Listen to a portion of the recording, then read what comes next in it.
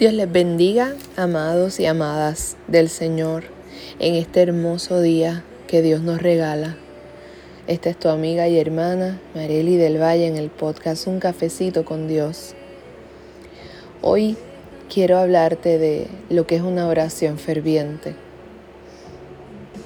Y quiero basarme en el texto que se encuentra en Primera de Reyes, capítulo 18, del verso 41 al 44. Primera de Reyes 18, del verso 41 al 44. Pero primero que nada vamos a orar para que el Señor añada bendición a esta palabra. Padre, te damos gracias en esta hora. Gracias, Señor, porque eres maravilloso y eres poderoso. Gracias porque es nueva tu misericordia en esta mañana.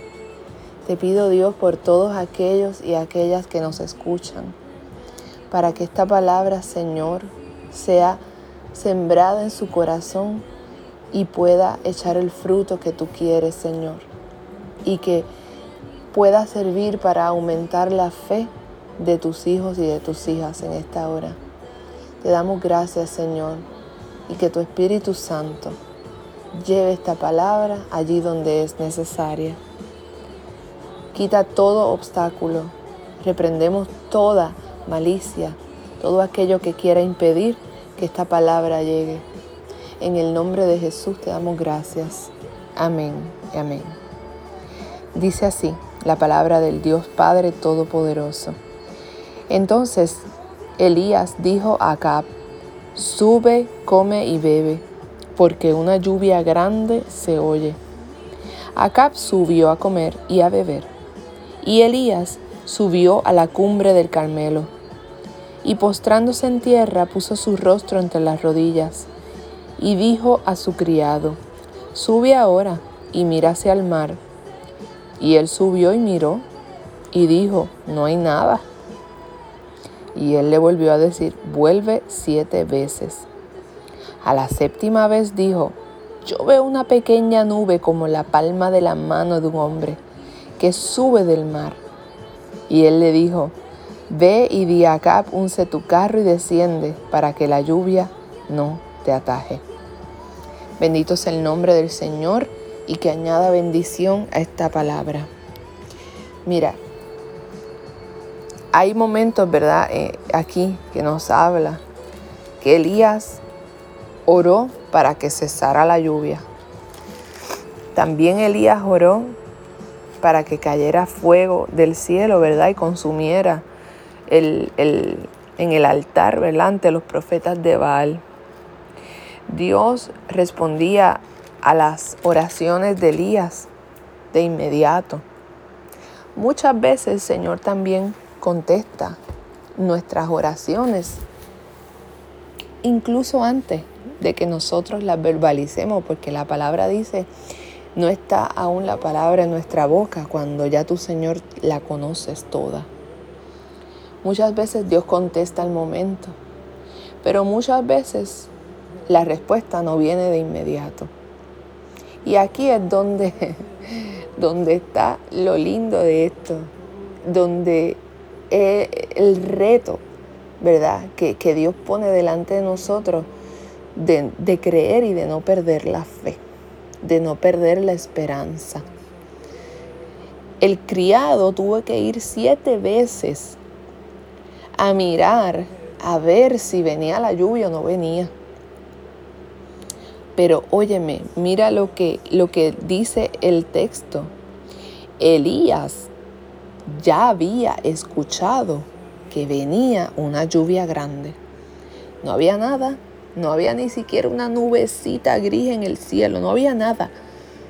Pero en el espíritu y la fe tan grande que Elías tenía de saber que Dios estaba con él y de que escucharía su petición, era tan y tan grande que ya sin ver, él estaba viendo la respuesta. Y esa es la fe que Dios quiere. Pero tuvo que orar fervientemente. Dice el texto, ¿verdad? Que Él puso su rostro entre las rodillas y se postró en la tierra. A veces hay que orar con ese fervor. A veces nuestras oraciones tienen que ser fervientes y constantes. Como les dije al principio, a veces Dios contesta nuestras peticiones al momento e incluso antes de que las pidamos. Pero hay otras peticiones y hay otras oraciones que tienen que esperar un poco más. Y ahí es donde se pone a prueba nuestra fe. Ahí es donde se separan los hombres de los niños, como dicen por ahí. Ahí es que la cosa se pone dura, ¿verdad que sí? Cuando no vemos la respuesta de Dios. Pero Dios te dice hoy, ten fe, ten esperanza. Dios me recordó ayer que solamente crea y dé gracias.